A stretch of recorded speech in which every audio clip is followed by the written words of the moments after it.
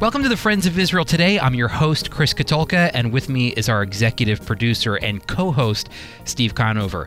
Over the next 2 weeks, we're going to be focusing on righteous Gentiles. Gentiles who helped save Jewish people from the Holocaust. And Steve, recently you had a chance to speak to Cheryl Buxamusa, who portrays Corrie ten Boom, a Dutch watchmaker and Christian who, along with her family, helped many Jewish people escape the Nazi Holocaust. Yeah, Chris, a while back, Cheryl came to the Friends of Israel to speak to our headquarters staff, and I had a chance to sit down with her. And what's interesting about her story is she knew Corrie ten Boom personally. So stick around to hear my conversation with Cheryl Buxamusa. And also later on in the program, I'm going to share with you a story of Helena, one of our Friends of Israel workers who is currently ministering in Poland. Helena has an amazing testimony of how she stood up against the evils of the Nazi regime.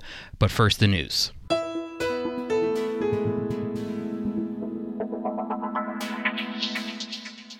The Trump administration reimposed strict sanctions on Iran following President Obama's failed Iran deal.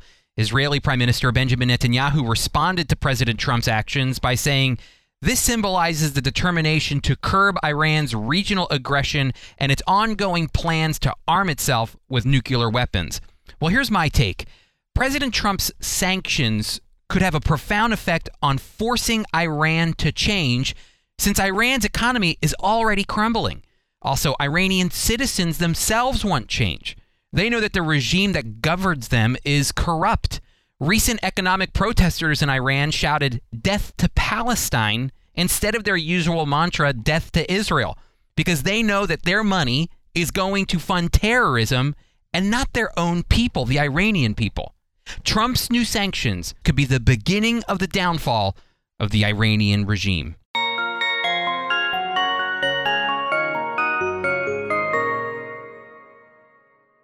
Recently, Cheryl Buxamusa gave a presentation to our staff on Corrie ten Boom. Cheryl's portrayal of the Dutch Holocaust survivor has been performed throughout the United States, Canada, and the Netherlands. It's my joy to have a few minutes now to talk with her about the influence Corrie ten Boom had on her life. Cheryl, welcome to the program. Thank you very much. Cheryl, the Friends of Israel had a personal connection to Corrie through our first executive director, Victor Buxbazen, and you had a personal connection to her as well. Tell us about your time with her, and how did you two come to meet? Well, I was living in the Netherlands, and actually I moved there in 1968.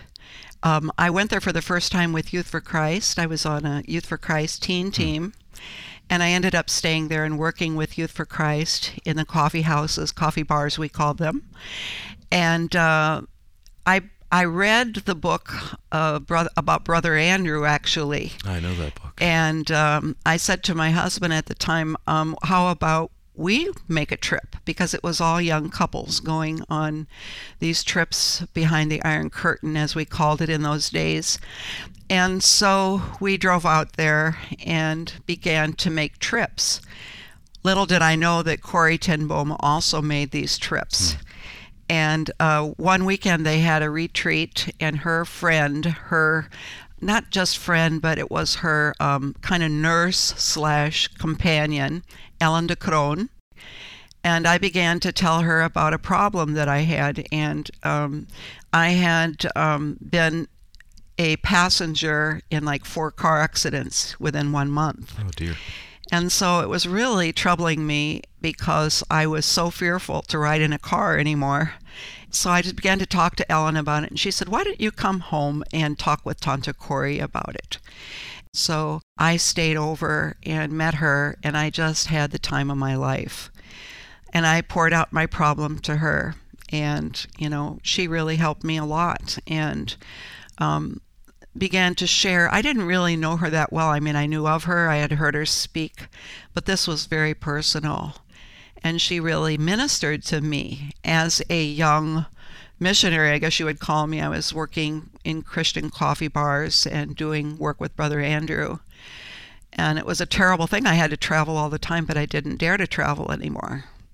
So Corrie helped me a lot with that. And one of the neat stories that she told me, which I also told in my portrayal today, was that she was afraid of death. And so as a little girl, she talked to her papa, and she said to him, Papa, you know what? I'm afraid to die. And her father was so wise. And, he gave his life for the Jewish people. But he was a wise man, and he said to Corrie, Corrie, when Papa takes you on the train, when do I buy the ticket for you? Do I buy it for you 2 weeks in advance? And she said, Oh, nay, Papa, because then I would lose my ticket for sure. And he said, So it is with the Lord, Corrie. He will give you the ticket on the day of the journey. And so if you're afraid, like of dying in a car accident, or you're afraid of losing someone that you love, all of that fear ahead of time that you're contemplating something bad happening is really a waste of time. And she said, but at that moment when you need the strength, if you have to go through that, God will give you the strength. He'll give you the ticket for the journey. And it was little things like that, her little stories. Yeah. And now when I portray her, I throw in those very same stories in my ministry that I'm doing. Cheryl, Corrie's story has been told in movies, books, audio dramas. Why do you think her story is still relevant for us today, these many years later? That's a really good question. I believe so strongly that it is very relevant. I just read this past week that there was a survey done amongst teenagers, young people, millennials, if you want to call them that, and only a third had ever heard of the Holocaust. They could not tell you what it was. And so I really want to keep the story of the Holocaust alive. There are so many who don't believe that it happened. And even though it didn't happen to me, I lived so many years in Holland, and I had so many friends who were Corrie ten Boom's, who were just like Corrie, who hid people in their house, who suffered. My own father-in-law hid in a closet during the war because they were capturing all young men and taking them, shipping them off to slave labor camps in Germany.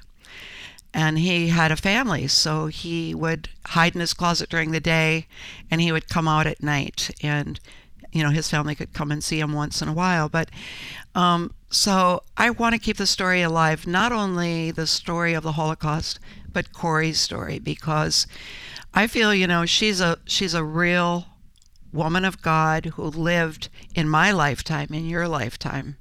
And, I want to tell my kids, wow, she was really something. And we can be like her if we just believe we can. And that's what I want to do. Yeah, you mentioned keeping her story, her memory alive. Mm-hmm. I'd like to hear more about that. How are you doing that? Well, in my play, I quote Corrie when she said, we began to save as many Jewish people as we could. We had not planned it, but God had planned it. And I feel with my story, what I do portraying her, I had not planned it, but God had planned it, really. And my daughter had gone to Central College in Pella, Iowa. And after she graduated, she began working for the college in their PR department.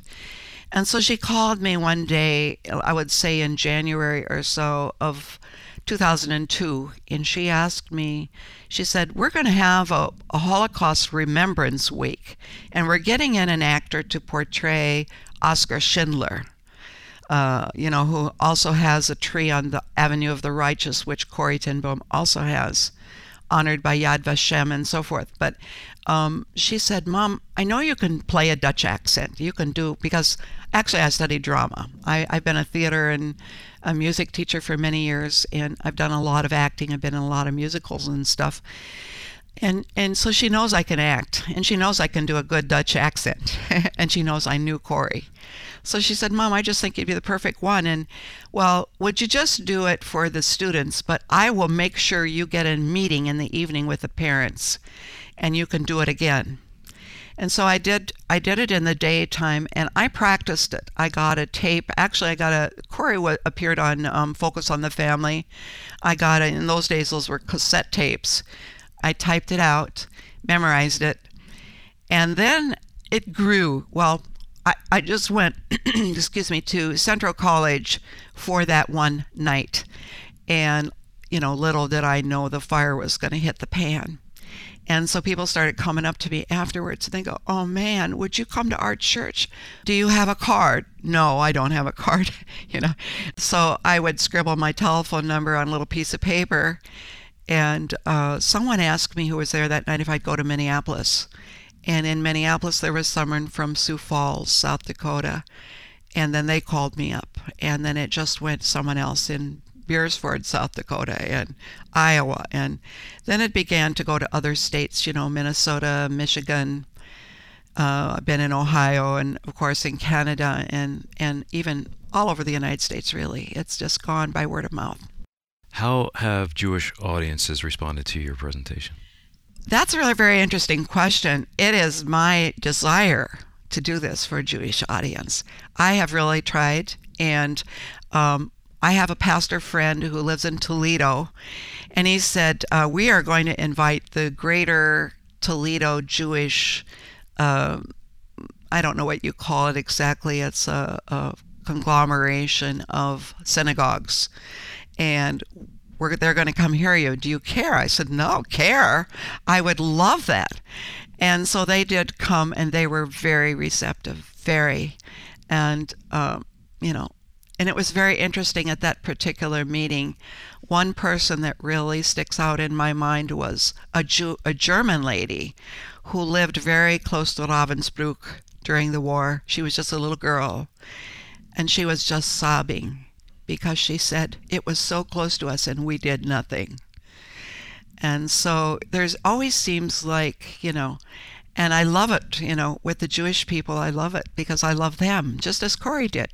If one of our listeners is interested in having you come speak, I know you mentioned word of mouth, but if they want to get in touch with you, how could they find you now? Well, two ways. I am actually on Facebook now, Dramatic Portrayal of Corrie ten Boom, if they type that in, if they happen to be on Facebook. And there I also publish anything I find about survivors from the concentration camps, people that are still alive who are telling their story today. Just because I figure every time I do that, I sort of, put a nail in the wall of there's another one, there's another one, Mm-hmm. there's another one. And this story isn't made up. It's not made up by the Jews or by anybody else. Mm-hmm. And so that's one way. And the other way is they could email me, which is C, stands for Cheryl, Buxamusa, Buxamusa, @att.net. If you missed that information, that will be in our show notes for this weekend's program, and you can find that at foiradio.org. Cheryl, thank you for spending time with us today. You're welcome.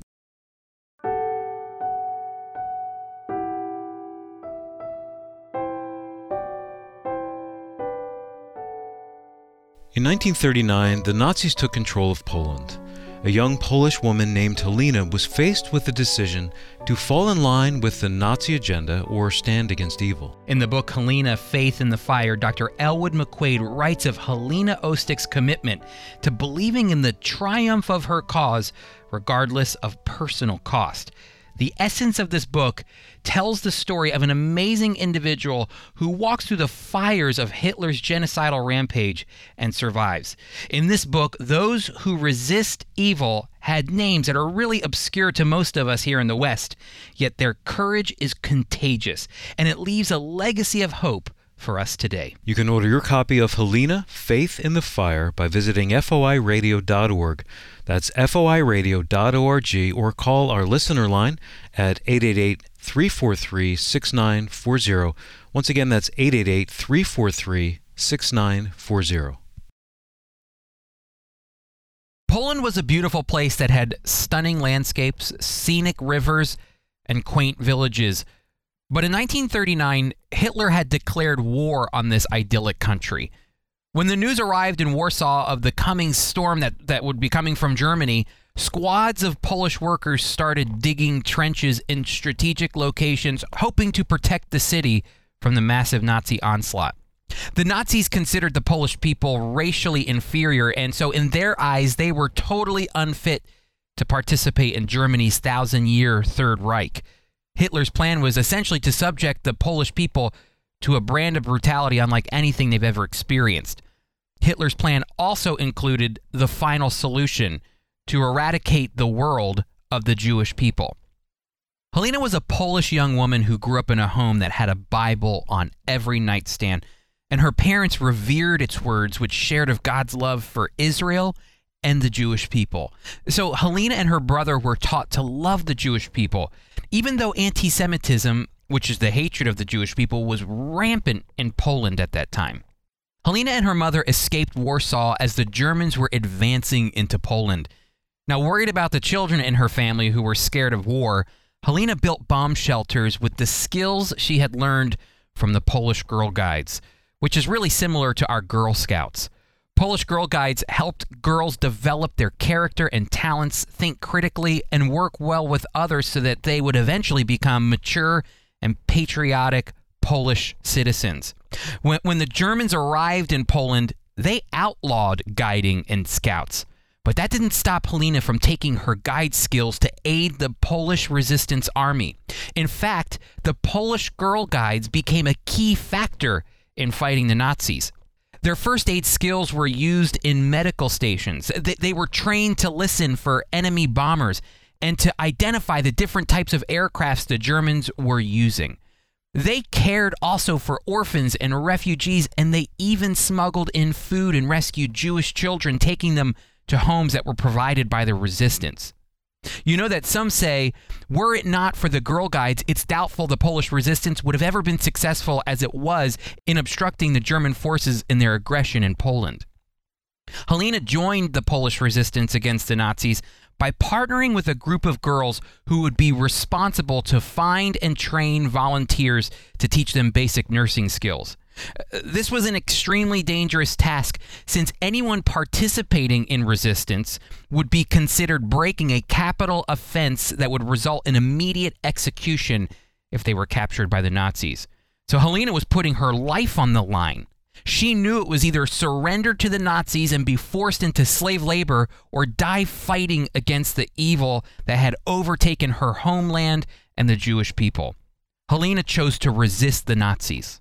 By 1945, Halina had endured nearly 6 years of war and the death of her brother, transforming her from a bright 20-year-old who relished in every new experience possible into a battle-hardened young woman on the verge of mental and physical exhaustion. But it was her faith in Jesus Christ that carried her through the difficult times during the war. And it was this faith in the fire that would only make her more determined, more resolute to share the love of God to those in need of Christ and to teach about God's love for Israel and the Jewish people in communist Poland following the war. Halina would eventually come to serve with the Friends of Israel Gospel Ministry in Poland. And one of our current representatives in Poland, whose life was greatly impacted by Halina's ministry, said this about her. Halina spoke on topics of spiritual awakening, life, and the evangelistic mission in the world. Above all, she passionately spoke out about God's love to the Jewish nation. This discovery has changed the course of my life.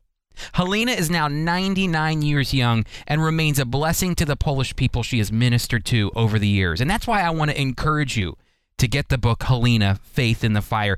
It's all about this courageous young woman, a Deborah in modern times, who stood up against evil, stood up against the Nazi regime, fought back against the persecution against the Jewish people, and on the other side of it all, shared her faith and made God's love of Israel and the Jewish people known. So be sure to get your copy of Halina, Faith in the Fire. Now, Apples of Gold, a dramatic reading from the life and ministry of Holocaust survivor Zvi Kalisher.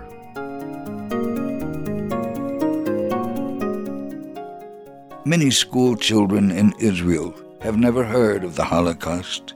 So when Holocaust Memorial Day draws near, schools look for survivors to come tell what they experienced during World War II. So schools invite me to speak. Ordinarily, I cannot go to a school and speak of faith in Christ. But when they call me, I am free to speak about him in whom I have believed. This is a wonderful opportunity to tell the children something they have never heard, the truth about our Savior Jesus Christ. Recently, when I was speaking at a school, the students asked how I came to believe as I do. After all, one said, we are Jewish. Yes, we are the chosen people of God. I explained it is our obligation before God to tell people the truth.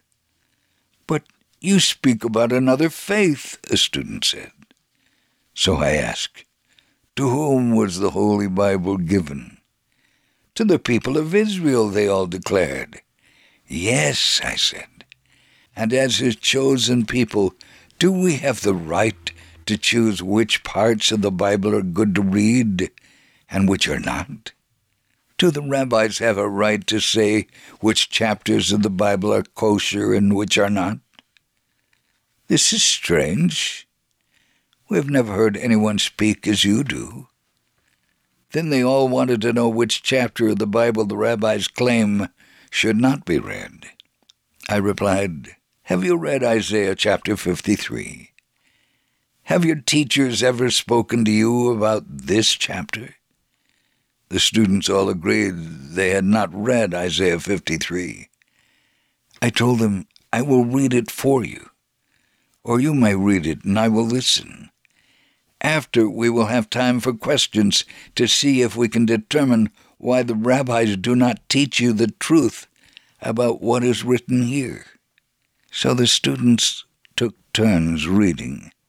Afterward, one asked, why is this such a secret? The Bible, I said, was written by the Holy Spirit of God. No one has the right to erase anything from this holy book, not even a single letter. Do you see what they have done? They do not want the chosen people of God to know the truth and to know what great things God has done for us. But as you know, it is hard to fight against the truth, especially against what was written by the Holy Spirit of God. The students then started asking me questions such as, are you one of us? Are you an Israeli? Oh, I am surely an Israeli, and I believe all that is written in the Bible. And if that is not enough for you, I have fought in every war, beginning with the War of Independence in 1948 through the Yom Kippur War in 1973. The ultra-Orthodox do not serve in the Israeli army. The students continued to ask good questions, and slowly we came to the subject of how to place your faith in the Lord. At the end of the class, they said this was the most interesting lesson they ever had, and one they will never forget.